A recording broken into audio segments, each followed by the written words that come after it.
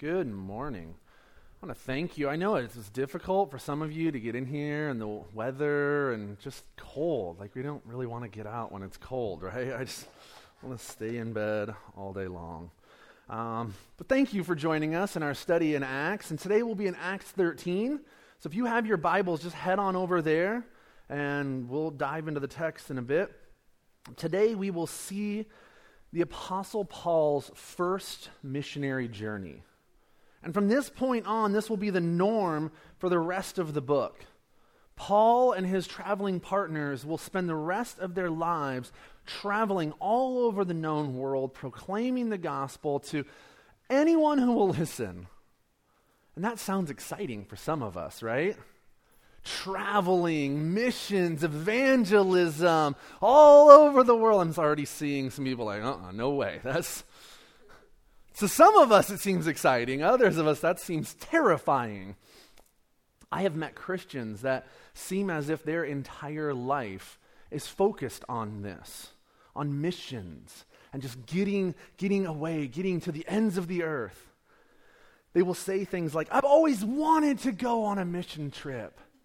They're the first ones to attend an informational meeting on a certain place, or the first ones to sign their name on a sheet out in the foyer of those who may be interested to go. But as we can see in this passage, missions is not some haphazard thing that we just jump into because the location sounds exotic or exciting. And we actually even need to define what missions even is. If you are one of those people who has always wanted to go on a mission trip, I ask you, what are you doing to prepare for a trip like that? What are you doing in the meantime to prepare to go? Are you serving? Are you witnessing? Are you praying? Are you in the Word? Do you think that you are just going to supernaturally get off of the plane in some third world country and just start preaching the gospel when you've never even shared your story with your neighbor or your friends?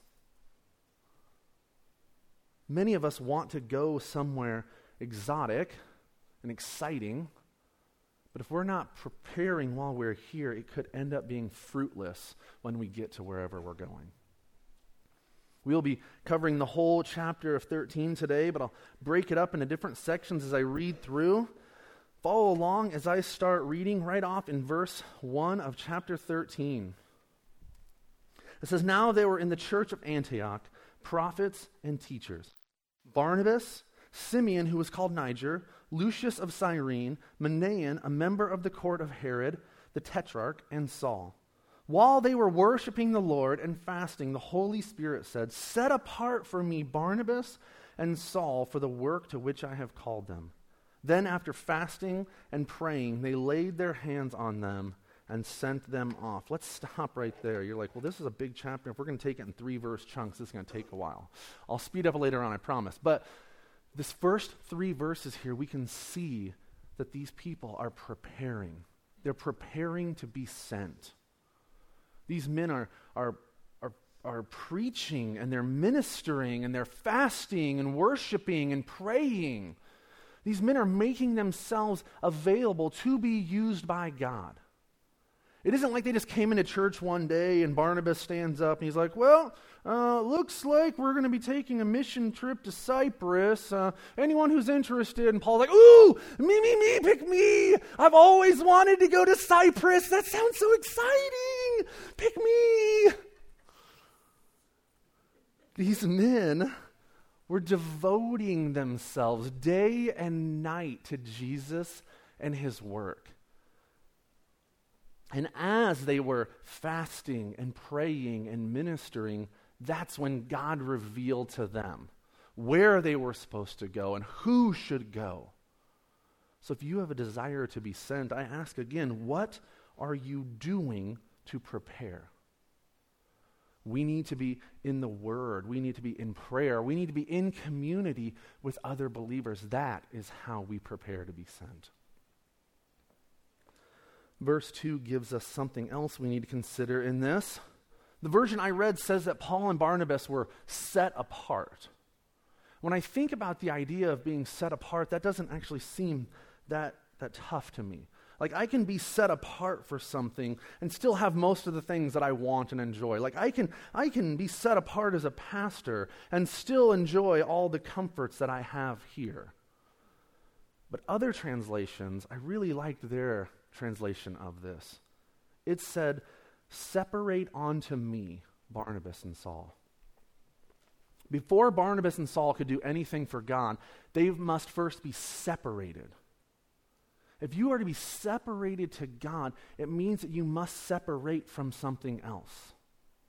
We can't really say yes to God's call on our life until we have been willing at least to say no to something that may be keeping you from that call.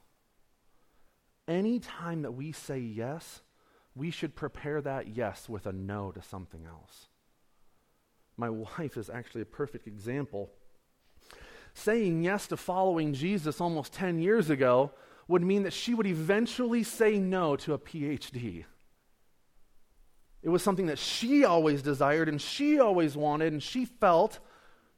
But as we walked this road following Jesus, she realized that it was her desires and not God's. Now, that will not be true for everyone. I'm not saying that you can't be a doctor or any sort of professional to follow Jesus. I'm just saying you have to be willing to say no to those things that you want and you desire in your heart if they are not what God truly wants for your life.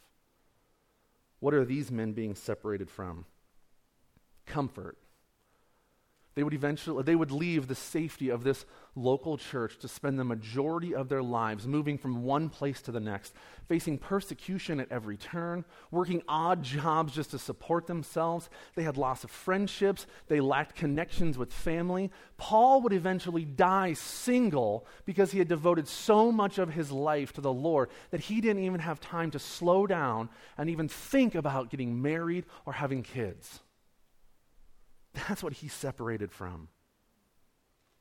Every time we say yes to being separated to God, we have to be willing to say no. And most of the time it is to comforts. Going to foreign countries and eating foods that are strange or different. The number of times that I've talked to people and they're like, "Oh yeah, I want to go there, but I'm not eating that food." Really? Sleeping in some of the most interesting locations possible. Extreme heats or cold, modern plumbing, clean water. Every yes that we say to God should be prepared with a no. Being sent is going in humble submission, not partial. Not, "I will go, but I have to be able to have my Wi-Fi." Not, "I will disciple this person only because I know them and have a relationship with them. We simply say, "Send me, Lord, I will go." In verse 3, we see the sending church. And this is important to note. Paul and Barnabas didn't just wake up one morning and say, "You know what? Let's go to Cyprus. That sounds great. Let's go off there." Pastor Warren Wiersbe says, God had already called Paul to minister to the Gentiles back in Acts 9. And now he summoned Barnabas to labor with him. The church confirmed their calling, commissioned the men, and sent them forth. It is the ministry of the Holy Spirit working through the local church to equip and enlist believers to go forth and serve. The modern mission board is only a sending agency that expedites the work authorized by the local church. It is possible for you to go online, to go on Google today and just type in missions trips around the world or mission trips to a certain country. And you will find a trip and you can sign up and you can go. But that is not our desire here at Stonebridge. We want to partner with our people as this church reaches the lost to the ends of the world. We want to be sending people out. Which brings us to a very important subpoint in the topic of missions. What is missions? Sometimes we go, and sometimes we stay. But does that mean that those that stay aren't on mission? No, they both are equally important. Going and staying are equally important. Even if we are staying, everything we do should be sent from the church. Even if you are going to the library tomorrow with your kids, be sent as you go. If you are going to Moms for Moms later this week, be sent as you go. As you go to your workplace tomorrow morning, be sent. All of these are aspects of missions. This is what I mean when I say we need to define what it actually is. Yes, missions does mean going to the ends of the world, but missions also means staying right in Jerusalem. Many of the apostles went, but many of them stayed. Our lives should be a life living on mission for Jesus. Sometimes we just want to go, go, go because it's actually harder to stay. Possibly more important at times, but it's harder to stay and to view our day-to-day as a mission field. Think about your life and think about the rest of this year, what it may look like for you. We have high schoolers and college kids who are going to be praying about possibly going out to camp and serving as a counselor. Camp is a mission field. Our jobs are a mission field. Your neighborhood is a mission field. Please do not disregard the mission field of Boone on your way to the ends of the world. In our next section, we can see our boys head out, and we can see what their first stop will be. So follow along again as I read, starting at verse 4. It says, "So being sent out by the Holy Spirit, they went down to Seleucia, and from there they sailed to Cyprus. When they arrived at Salamis, they proclaimed the word of God in the synagogues of the Jews, and they had John to assist them. When they had gone through the whole island as far as Paphos, they came upon a certain magician, a Jewish false prophet named Bar-Jesus. He was with the proconsul Sergius Paulus, a man of intelligence, who summoned Barnabas and Saul and sought to hear the word of the Lord. But Elymas, the magician, for that is the meaning of his name, opposed them, seeking to turn the proconsul away from the faith. But Saul, who was also called Paul, filled with the Holy Spirit, looked intently at him and said, 'You son of a devil, you enemy of all unrighteousness, full of all deceit and villainy, will you not stop making crooked the straight paths of the Lord? And now, behold, the hand of the Lord is upon you, and you will be blind, unable to see the sun for a time.' Immediately mist and darkness fell upon him, and he went about seeking people to lead him by the hand. Then the proconsul believed when he saw what had occurred, for he was astonished at the teaching of the Lord." So here we see our first stop. And we can read through the missionary journeys of Paul, and most of these towns and countries, they don't even make sense to a lot of us unless you've done a lot of church history and understanding of the areas back then. Some of these countries and towns actually don't even exist anymore.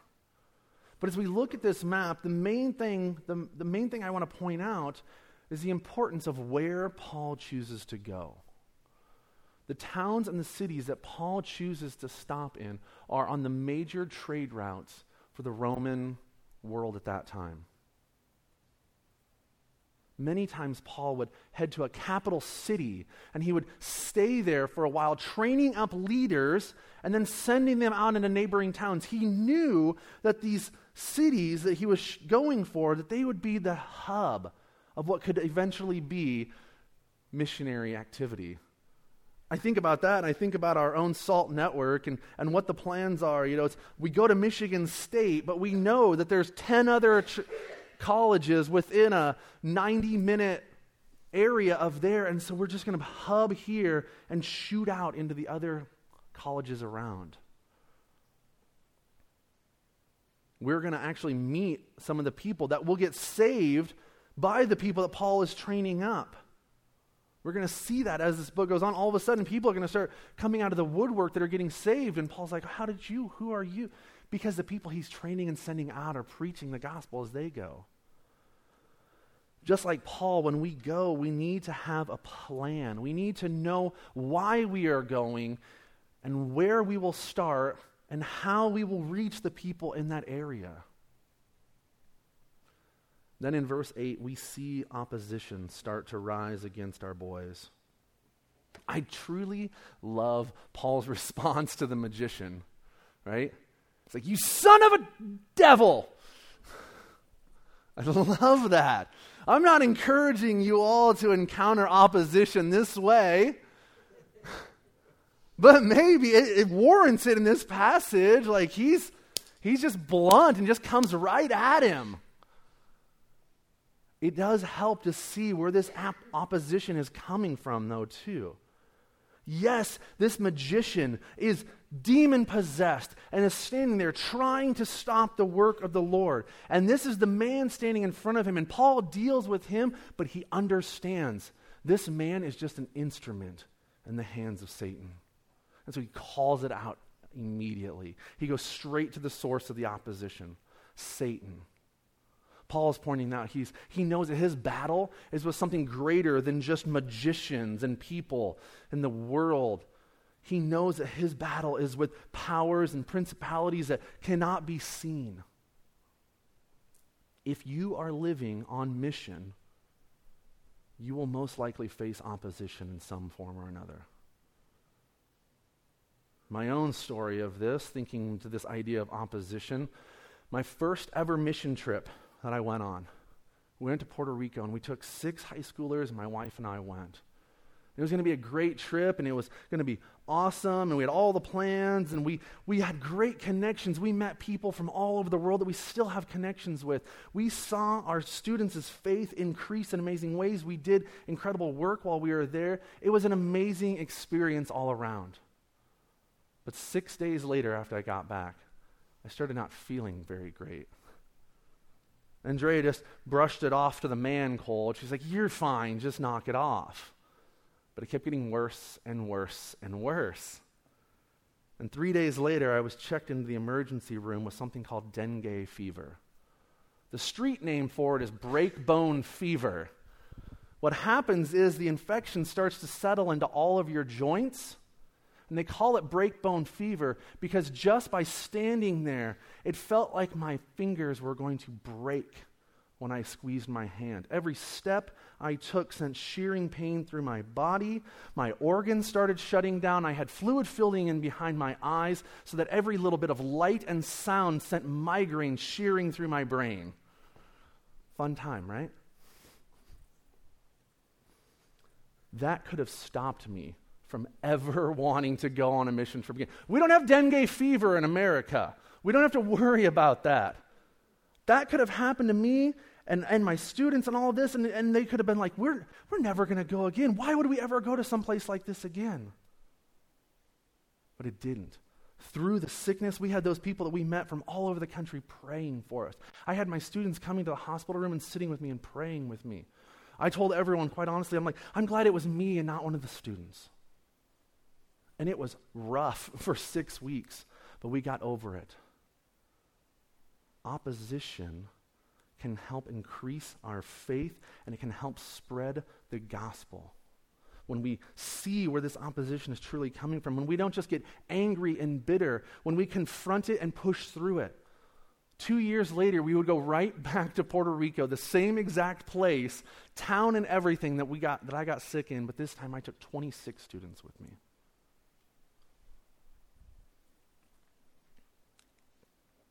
I want to finish this section and just look again at those last verses. Through this opposition and confrontation, this Roman authority comes to know Jesus. And so through our opposition and the confrontations that may come in our life, people around us may come to know Jesus. That last verse says, he was astonished because of the gifts he saw performed, right? No. He was astonished because of the miracles. No. He was astonished because of the teaching, because of the Word of God. He was astonished by that. I have been reading my Bible for almost 10 years now, and I am still astonished at the things I read. We go around looking for signs and miracles for astonishment, but this book should be astonishing to each and every follower of Jesus. Be astonished by it. Let it soak into you day by day. That, being rooted in Scripture, is what's going to help push through the opposition and struggles that come through life. With that, let's start to dig into our final section here. This is the second stop on their journey. I'm going to break this up a little bit too. There's a big chunk here, but there's a sermon in here as well. And I just want to read it, the whole thing, just because of the importance of God's word. And so first up, verses 13, it says, Now Paul and his companions set sail from Paphos and came to Perga and Pamphylia. And John left them and returned to Jerusalem. But they went on from Perga and came to Antioch in Pisidia. And on the Sabbath day they went into the synagogue and sat down. After the reading from the law and the prophets, the rulers of the synagogue sent a message to them, saying, Brothers, if you have any word of encouragement for the people, say it. So first off, we see this second stop, and we're starting to see a pattern here. We're going to see it over and over again. As they walk into this new town, every time they head to the synagogue or the temple. Why? Why do they always start there? Well, the simple answer is that in the very early days of the followers of Jesus, they considered themselves to be Jews as well. So they went to the synagogues because that's what Jews did. They saw Jesus as the fulfillment of the Jewish laws and prophecies, that he had come to redeem the Jews, not set up another religion. That's not what the purpose was. It was all supposed to be together. The idea that the Gentiles, the non-Jews, might be converted without becoming Jews first, that would only controversially be considered many years later, and actually in a few more chapters for us.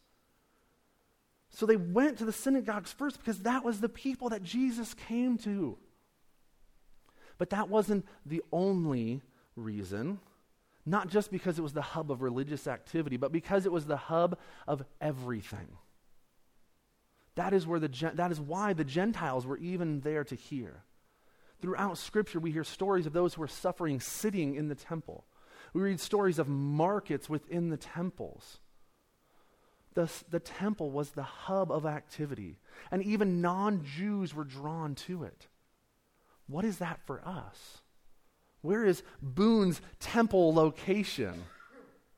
Where is it that people are drawn to in this community? For each of us at different stages in our life, it may be a different place, right? For some of us, it may be the bakery because we're there every single day doing work, and that's our temple, and we see the people that are there. Other places, for high schoolers, it's the commons area. Where is that hub of activity for you? Nevertheless, wherever it is, how are we preparing to be sent as we enter those locations, those temple locations?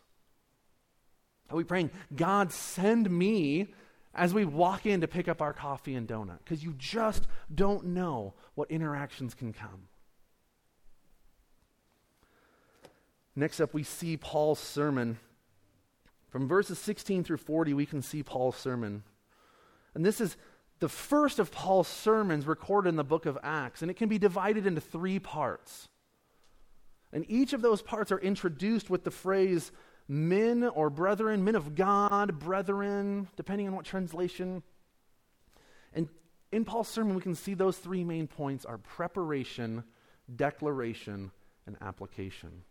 So the first part of his sermon, starting at verse 16, says, So Paul stood up and motioning with his hand said, Men of Israel, and you who fear God, listen. The God of his people, Israel, chose our fathers and made the people great during their stay in the land of Egypt. And with uplifted arm, he led them out of it. And for about 40 years, he put up with them in the wilderness. And after destroying 7 nations in the land of Canaan, he gave them their land as an inheritance. All this took about 450 years. And after that, he gave them judges until Samuel the prophet. Then they asked for a king, and God gave them Saul, the son of Kish, a man of the tribe of Benjamin, for 40 years. And when he had removed him, he raised up David to be their king, of whom he testified and said, I have found in David, the son of Jesse, a man after my own heart, who will do all my will. Of this man's offspring, God has brought to Israel a Savior, Jesus, as he promised. Before his coming, John had proclaimed a baptism of repentance to all the people of Israel.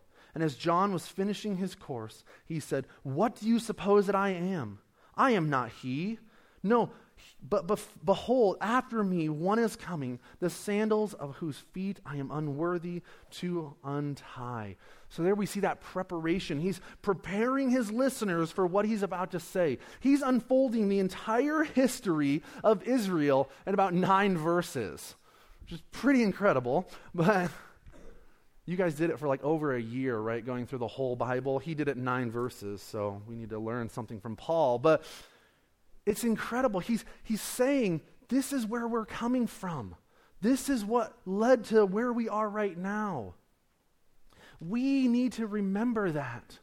We need to remember not only the history of God throughout all of his people, but just the history of God in our own lives. Where has he brought us from? What has he done in our lives? We need to know that so that we can be prepared for what he is doing right now and into the future. Next up, we can see Paul's declaration.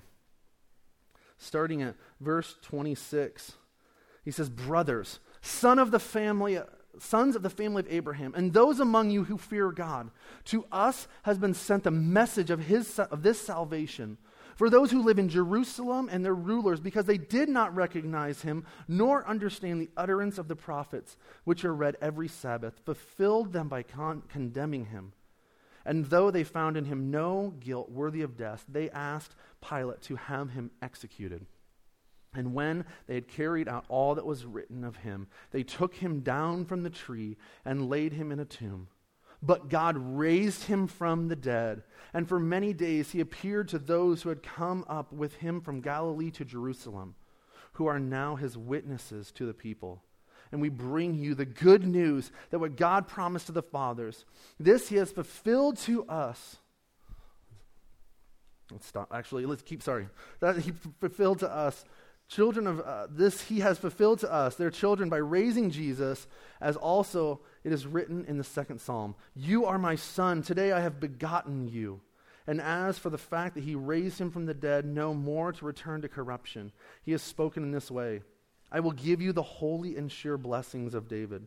Therefore he says also in another psalm, "You will not let your Holy One see corruption." For David, after he had served the purpose of God in his own generation, fell asleep and was laid with his fathers and saw corruption. But he whom God raised up did not see corruption. So this is Paul's declaration, his declaring of the good news, the story of Jesus, and how this story, it didn't just start when Jesus was born. He's pointing out to them, this has been the plan the whole time. This has been the mission the whole time. The thread of the gospel has run throughout the entire Old Testament to this very point we are standing here today. That is the declaration of Paul to these people. In his final 4 verses of his sermon, we can see his application. Starting at verse 38, it says, "Let it be known to you, therefore, brothers, that through this man forgiveness of sins is proclaimed to you. And by him, everyone who believes is freed from everything from which you could not be freed by the law of Moses. Beware, therefore, lest what is said in the prophet should come about. Look, you scoffers, be astounded and perish, for I am doing a work in your days, a work that they will not believe, even if one tells it to you." This is the heart of the gospel. That through one man, Jesus Christ, our sins can be forgiven. And there is no other way to find freedom and eternal life than through the blood of Jesus. Not good works, not keeping the commands of God, not giving large amounts of money, not even church attendance. Those are all very important and necessary as we obediently follow Jesus. But they are not what offers us freedom. Through belief and acceptance of Jesus as our Lord and Savior, that is the only way we will find that freedom. Now, as usual, when the apostles preach in the temples, there are 2 very different responses. And we can see that in our final few verses of today. It says, "As they went out, the people begged that these things might be told the next Sabbath. And after the meeting of the synagogue broke up, many Jews and devout converts to Judaism followed Paul and Barnabas, who, as they spoke with them, urged them to continue in the grace of God. The next Sabbath, almost the whole city gathered to hear the word of the Lord. But when the Jews saw the crowds, they were filled with jealousy and began to contradict what was spoken by Paul, reviling him. And Paul and Barnabas spoke out boldly, saying, "It was necessary that the word of the Lord be spoken first to you. Since you thrust it aside and judge yourselves unworthy of eternal life, behold, we are turning to the Gentiles. And so the Lord has commanded us, saying, I have made you a light for the Gentiles, that you may bring salvation to the ends of the earth." But when the Gentiles heard this, they began rejoicing and glorifying the word of the Lord, and as many were appointed to eternal life believed. And the word of the Lord was spreading throughout the whole region. But the Jews incited the devout women of high standing and the leading men of the city, stirred up persecution against Paul and Barnabas, and drove them from their districts. But they shook off the dust from their feet against them and went to Iconium. And the disciples were filled with joy and with the Holy Spirit. Two very different responses as usual. First, the Gentiles. They're rejoicing and they beg them to come back. Please come back. We want to hear more of what you're saying. We want to hear more of this Jesus. What is your attitude when we come to church, especially on a cold morning like today? Do we long to get back here every week? Do you beg Matt or I for more opportunities to serve and to get connected with God's people? We had a man who recently started attending our church who, after his first Sunday here, he messaged me. And he's asking me if we have midweek services and if we have this and we have that. He just wanted more Jesus. He just wanted to be here and experience what he had felt. We have people here who it seems like they are at every single event we do, that they're constantly in the church. It feels like every single time the doors are open, these people are here. They just want to be where God's presence is and to be part of what God is doing here. We see that the Gentiles, they rejoiced in the word and they glorified God. They were excited and they were celebrating what was being told to them. And then they accept the gospel. They accept that gift of salvation. On the other hand, we see the response of the Jews. Not all of the Jews. Some of them came to know as well, but a good portion of them. More opposition came. Jealousy, anger. They chase them out of town. They disbelieve what is being said to them. The unbelieving Jews were not just going to sit back and let Paul and Barnabas take over. First, they disputed with them, and then they brought legal action against them, and then they finally threw them out of the borders of the country. These missionaries were not discouraged, though. They shook off the dust of their feet, as Jesus had commanded them to do as they were to go. And they went to the next town, but they left behind them a group of joyful disciples that it says continued to spread that message. Verse 46 and 47, I want to highlight. These verses are the hinge between the book of Acts. Paul is quoting the prophet Isaiah, stating that Israel was meant to be a light to the world around them. They were meant to be holy and set apart for Yahweh, but their continual rejection of the promised Messiah has shifted everything. They missed the point. They were putting their trust in the past. They were putting their trust in the commands and in the Torah and in everything from their past, but they missed what it was all pointing to. Some of you may be there as well, putting your trust in the past works of your parents or your grandparents. Throughout my years talking with Christian teens, I hear repeatedly, I like to ask the question, what's your God story? And repeatedly I'll hear the same start of it when it's these lifelong Christian teens. They're like, well, my parents have just always brought me to church. I've always known God. Yeah, my parents always went to church. Those are fine things to say. Those are great things to say. Those are foundational, incredible points, but they're not enough. It's not enough to just come to church. We come here to be changed by Jesus. We come here to grow in our relationship with Jesus. The Jews had grown up their whole lives reading the Old Testament and going to temple. They were the chosen people, but they missed the point. Students, young adult, children that are in here today, I beg you not to go through life riding the coattails of your parents or grandparents. God gave them to you as a guide, as a foundation, not to be your savior. Paul and his traveling partners would now put their main focus on the non-Jews, the Gentiles, people like you and I. The Jews were meant to be a light to the world by people coming to them, but we are meant to be a light to the world by us going to the world. In conclusion, I just want to leave you with a few lingering questions. Things for you to think about today, tomorrow, the rest of your week. Maybe questions for you to talk about in your connection group or in Bible study, or even contacting Matt and I if it's something you want to wrestle with us on these questions. How are you preparing? What are you doing in your day-to-day walk with Jesus to be prepared for God to send you? Are you open to being sent? If you started to feel that tugging in your heart when CJ was talking about going to Turkey, are you open to that? Or is your first response, no way, it's too scary, that's too dangerous? Do you know what the gospel is? Do you believe that being separated from something, whether good or bad, we can be separated from good things and from bad things? Do you believe that being separated from something is worth it?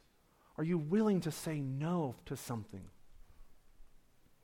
And lastly, is God enough? He prepared a way for you on the cross. What way are you preparing for him? Let's pray. Father God, I thank you for this passage. I thank you for the missionary journeys of Paul and Barnabas and all the other men that we will start seeing in the next few chapters. If it wasn't for men like this, where would any of us be right now? And so, God, I pray for our people that they can understand what it means to live a life on mission, that they can prepare themselves to be sent by you.